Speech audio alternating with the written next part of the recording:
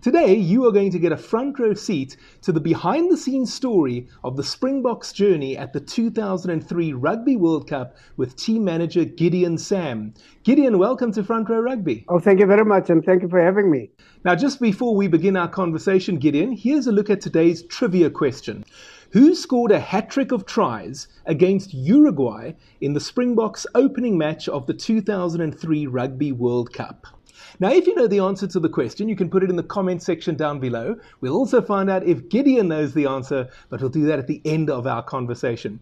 Gideon, I want to start in 2003. Tell me, how is it that you became the Springboks team manager? Well, look, if you really want to understand how sport in those early years was put together in South Africa, remember we came from different backgrounds and different structures. And in rugby, it was no different, you know. So we had Silas Kanunu as the president, and he just gave me a call, and he said, "Look, the team will be assembling in Jeffreys Bay, not Jeffreys Bay, before that, Neisner, whatever." So he said, "I want you to go down there." I said, "As what?" He said, "As the manager." I said, "Yeah, but don't you advertise your posts?" He said, "No, yeah, you go." So that's the late Silas Kanunu. So I arrived there, and I have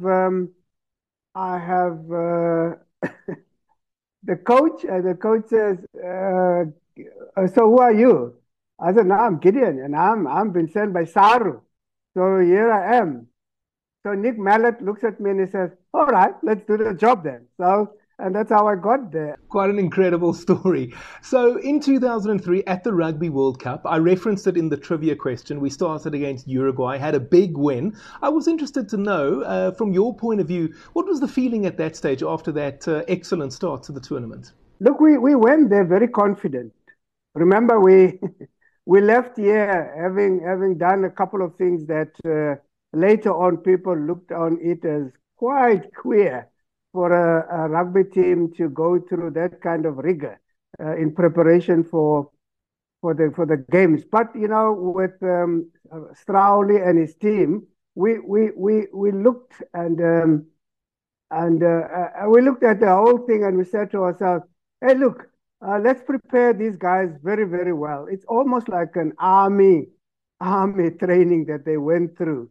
It was quite tough, you know, and that's why when we came back without having won this thing, people said, you know, it must have been Kampstaldra that killed the boys. And anyway, we were confident that we were doing the right thing, and so after that big win, you know, we thought, okay, we are on track, guys. We prepared very well. Strawley was confident, and when he addressed the boys, you know. It was almost like putting more confidence in them. So in the camp, you know, the tails were up, saying to ourselves, "Guys, we've got it right start, and let's go." So what exactly is the role of the team manager at the World Cup? In our case, it was more for me to deal with all the politics around it, and to be in touch with the other managers from other teams, and to be in touch with the host if there are certain things that we need to understand and so on. Like when we started preparing in Perth, you know, we had to interact with the management of the stadium there, because it was not really a rugby stadium. It was that footsie of theirs and so on. So that's your role. Other than that, you don't get too involved with the work of the coach. Strawley was in charge, and even his assistants, you know, Jack White, them and the others, you know, they didn't get that involved in the preparations and so on. But not in the true sense of not getting involved, but the person who was in charge was Strawley. So, and the manager, you don't get involved with scolding the players or doing some such things like that. All I could do was always to say that, "Look, guys, I need to send back to Saru the payment sheet, and I'll tell you now, if you drop the ball many times, I'm going to deduct. That was just to keep them on their toes. But other than that, you're more there as keeping things together. If you compare this with that with what you have in English football, the manager is something else. The manager is the manager, coach, and the whole bit. He's in charge of the whole thing.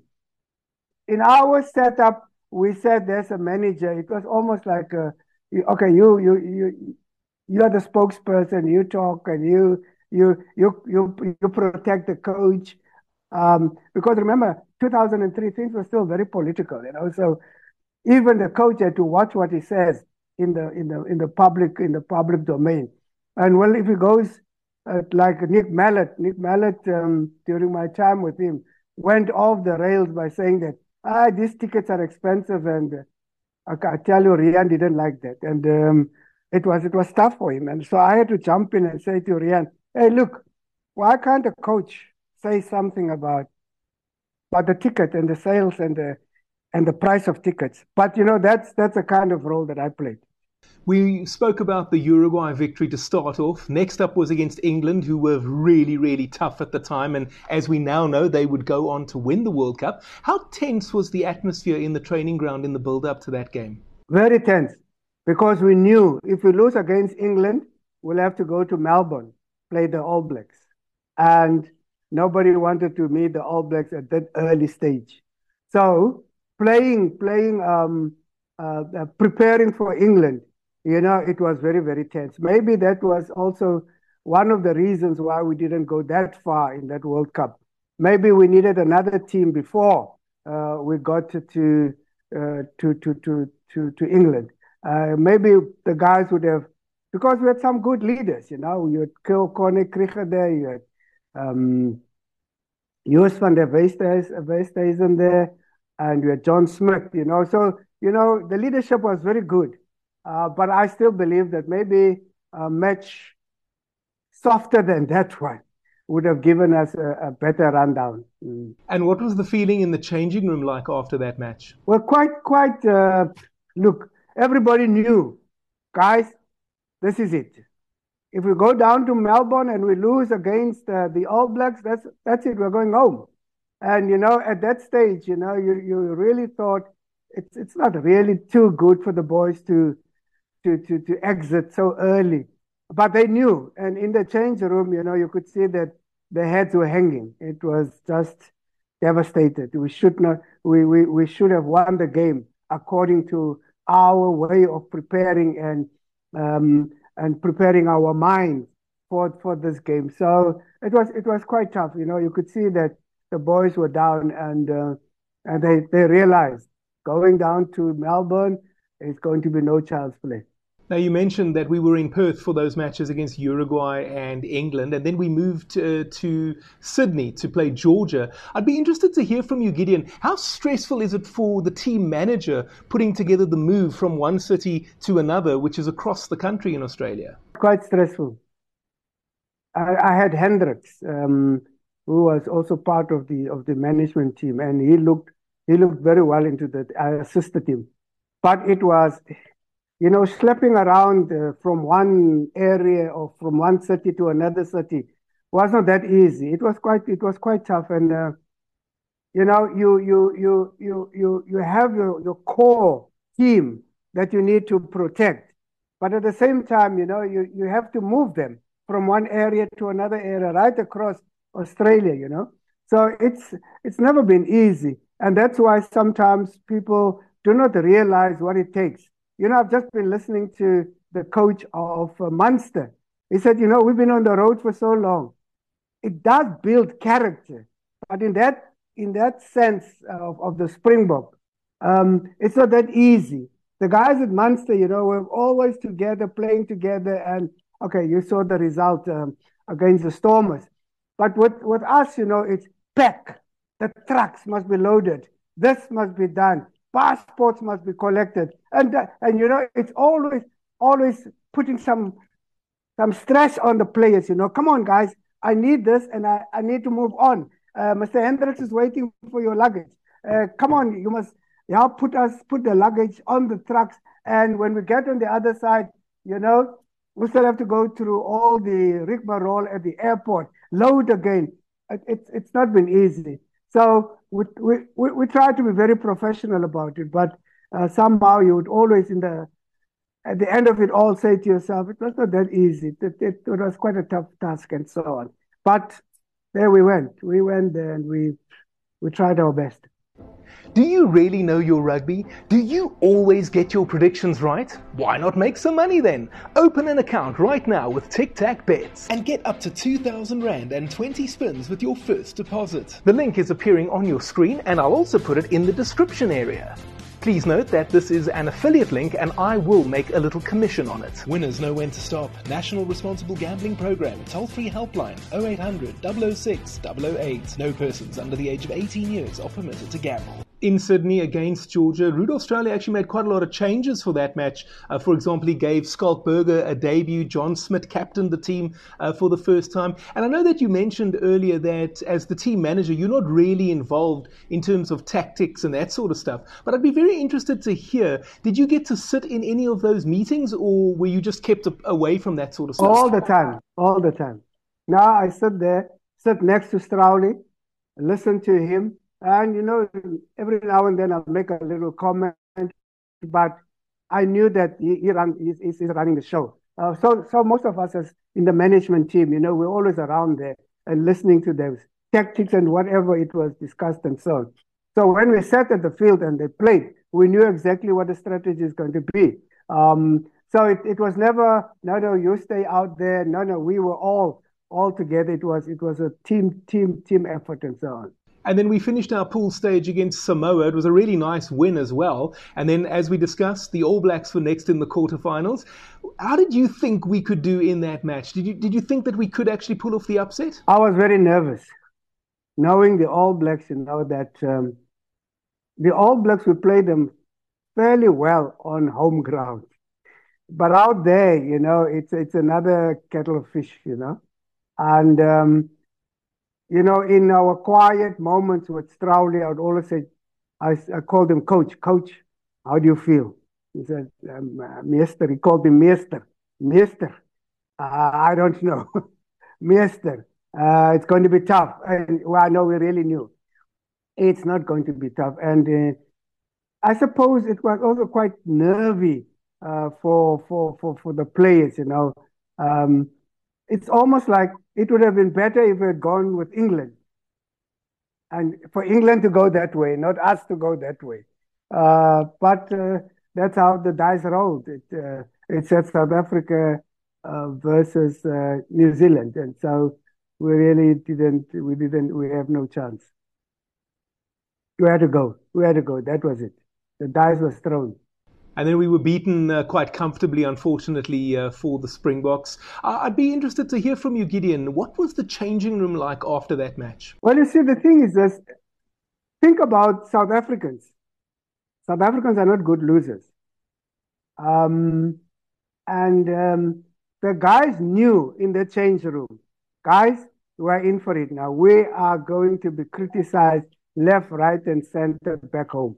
So they knew that this is it. We've come to the end of the road, and it's going to pack, and we're on our way home.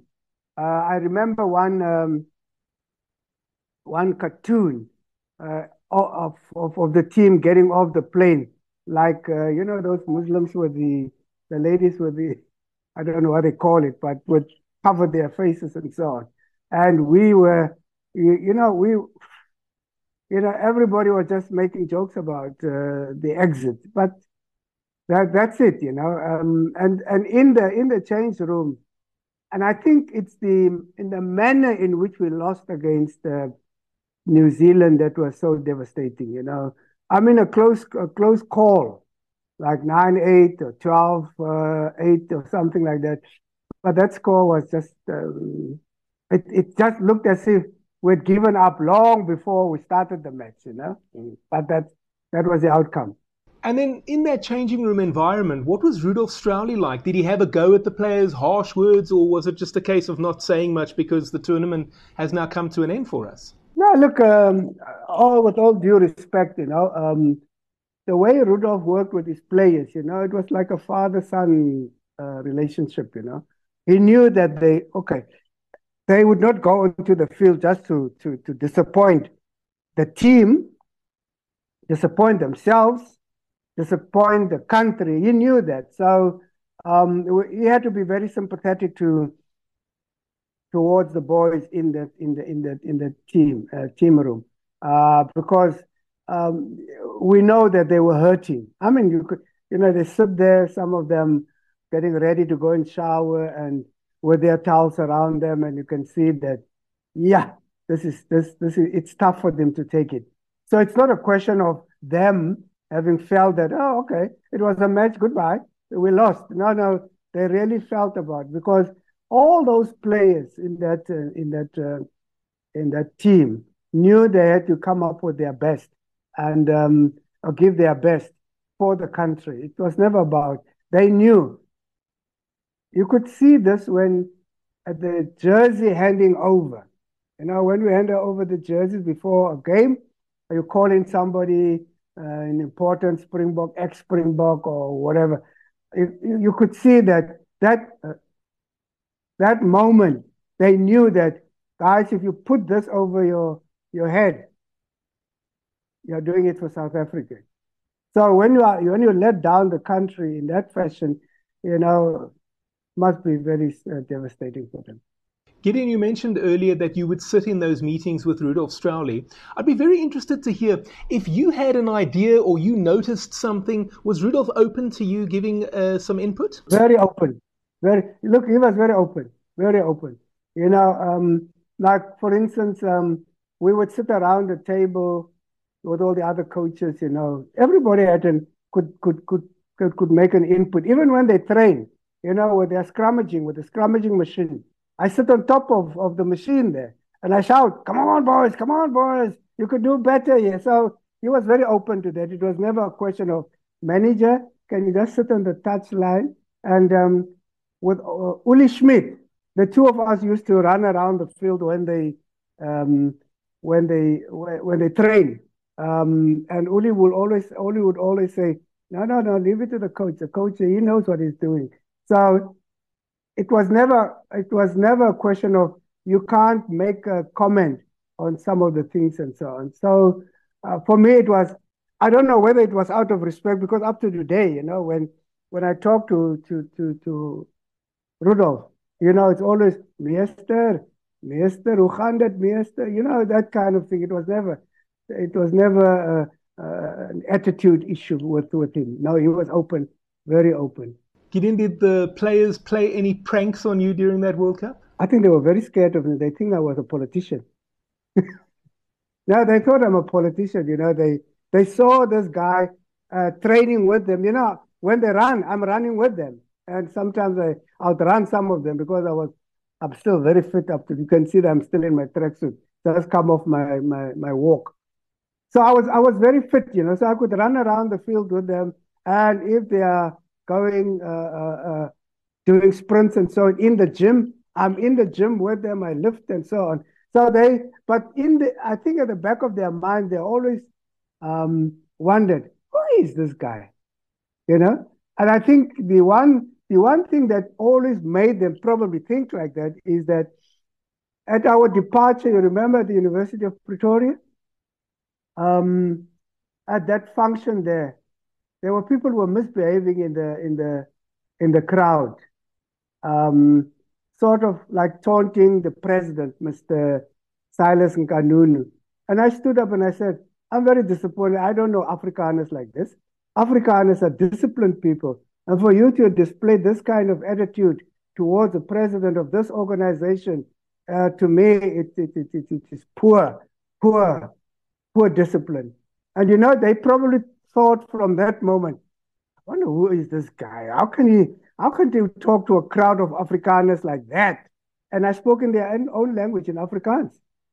And probably from that moment, they saw in me a father figure. You don't do pranks with a father figure. No, for sure. What was your favorite moment during that World Cup?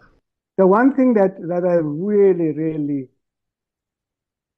wanted to see was for us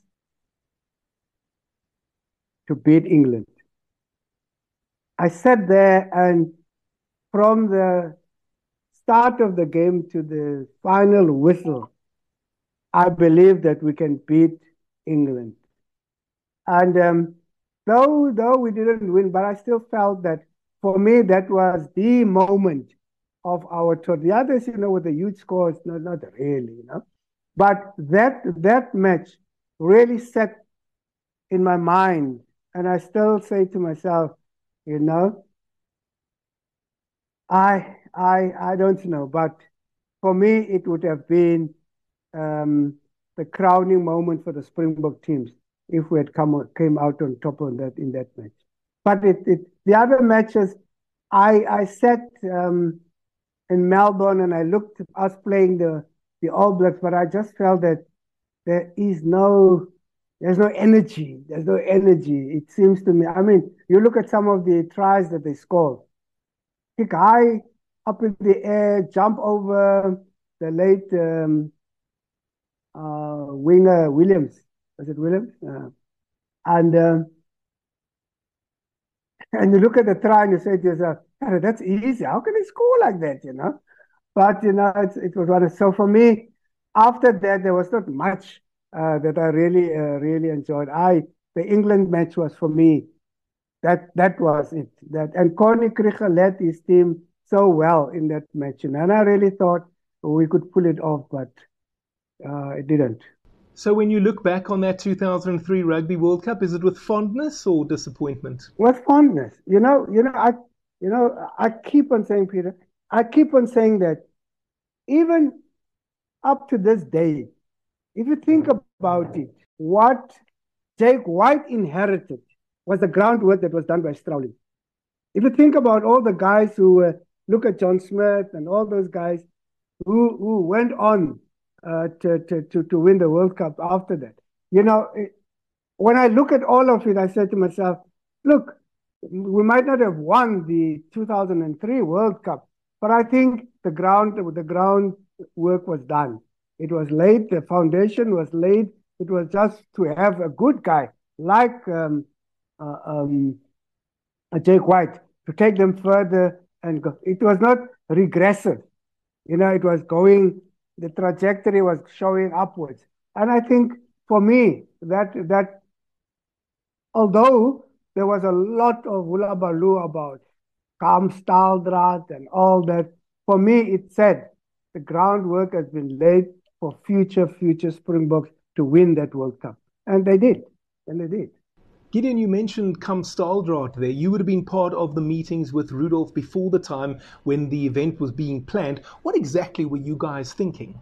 I think, if you understand how England prepared, they were in an army base also. We were not in an army base. But we knew that it must be tough. In hindsight, one could say that maybe it was too tough, but how do you prepare? I like we went on a program with US, because, they too, the players were divided. And on this program, people were questioning us about this Staldraad. And the late US, was very, very straightforward. He said, look, we could not have been sissies in preparing for a massive assignment like the World Cup. And yes, maybe it may have gone overboard, but it was necessary for us to go through a tough one. And for me, it was one of those things, because we observed the rest of the management. We observed what they were going through. Yes, I repeat, maybe some of the exercises might have been too tough. But I tell you now, Peter, if we had won that 2003 World Cup, all the schools would have asked for us to come and do Kamstaldraad. All the provinces would have come to Rudolph and say, just look at Jake, after winning the World Cup, I remember sitting in Stellenbosch. There was a workshop that he was conducting. All the coaches were eating out of his hand because they wanted to find out what's the magic? What did you do right with the guys and so on. So yes, Kamstaldraad left a bitter taste in some of the people in South Africa, but for us as coaches, as team management, we thought we were on the right track. We were building, building them into a unit, and we wanted them to be strong in that unity. But you could see afterwards that they actually were not that united. There were those for, and there was those against. Well, even in his book, Connie Krieger mentioned, that maybe that was not the right way to go. But who knows in advance what is right and what is wrong? If you lose, you know that it was wrong. If you win, you'll say it was right. So I still believe that there was no hatred. There was no hatred in Strawley in his thinking with his team of many coaches and so on in exposing the boys to that kind of rigor. But there we are. Hey, if you're enjoying this video, why not consider becoming a patron? You can click on my Patreon link, I'll put it on the screen as well as in the description box, and there will be great benefits for members. Let's get back to the interview. You mentioned earlier that you became almost a father figure to some of the players. Was there anyone in particular who you got along with, or someone who would come to you for advice? Well, most of them, I mean, all the guys. All the guys said, the way I conducted myself, I always said to myself, I'm like a father figure, and all of them black and white. And my advantage, of course, is that I spoke Afrikaans the way they spoke Afrikaans. I spoke English far better than most of them. So I was able to bridge. Remember, we were just out of our political backgrounds and what have you. And so you needed to deal with them in a way that they would understand that this guy who's our manager here, he's not here arrogantly to tell us what to do, which way to go, and so on. And that's why I always stood back for Strawley so that they can see that it's a show that Strawley is running, and I'm there to back up and so on, and with all the other coaches and assistants in the team management. So John Smith was a good guy,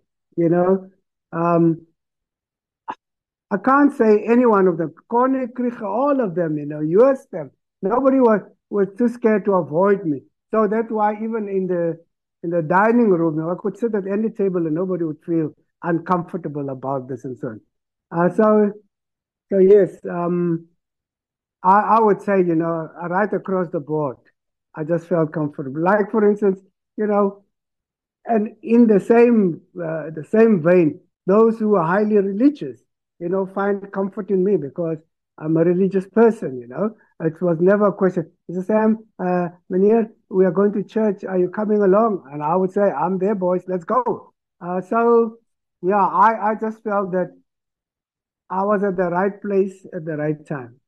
Gideon, you mentioned at the beginning of the interview how you were appointed as the Springbok team manager. I know that rugby was already professional at that stage, but there were a lot of things that were still being done in an amateur manner.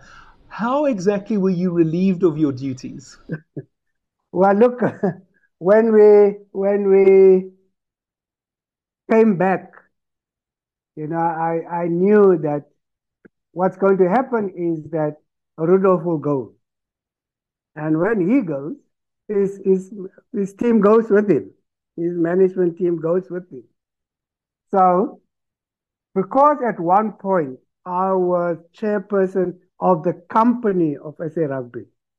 Remember, we had SA Rugby Pty Limited, and I chaired that.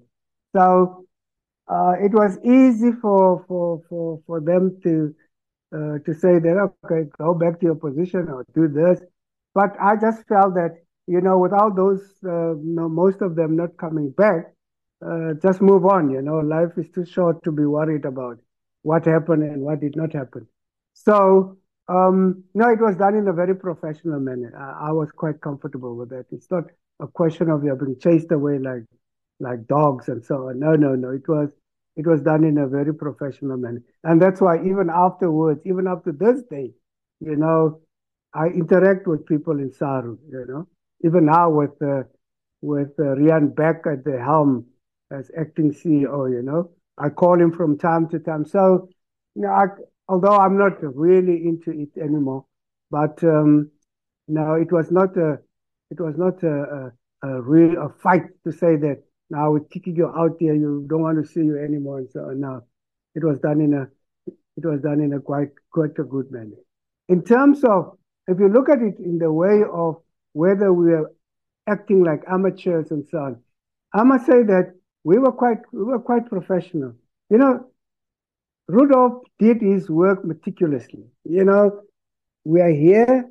When we get to the airport, we need to do this. When we go into Australia, remember the boots must be cleaned. So clean it well in advance so that you don't delay us. It was done meticulously. So yes, it was not highly professional as it is probably today with all the people around you and so on. But that team of us, Hendricks in charge of all the luggage and so on and what have you, we were, I would say we were on par with all the other nations. We All might right, not Gideon. we might not have had the training cycles. I remember going around the corner to look at what the All Blacks are doing. And while they're on the field, the others are on bicycles at the back, waiting to be called up to be substitutes. And I said to Rudolph, hey, next time, let's bring our bikes along and so on. Yeah, so we were not on par with those guys in terms of how they prepared themselves. Maybe um, at that point in time, the resources didn't allow us to go overboard and so. And the other thing is that we were not on home soil like if we were to host now, like going to host the Netball World Cup, it will be a different story. All right, Gideon, let's finish off with the trivia question. Who scored a hat trick of tries against Uruguay in the Springboks opening match of the 2003 Rugby World Cup? Gideon, do you know the answer? I'm trying to think very hard because it was such a high scoring match that I'm not so 100%. But I think it must have been a wing. It could not have been somebody else. And what's my friend's name? The late. See, I'm getting old now. 73 is not it's not an easy age. Um, Chester. Chester, if he was in that game, he would have scored because he was like a scoring machine. I can't think of um, anybody else in that group that had a love for scoring tries other than Chester. Who else could have been there? Backline? No, I can't think of it. All right, Gideon, I'm going to tell you the correct answer is, in fact, Joost van der Westhuizen. Oh, yes. Okay.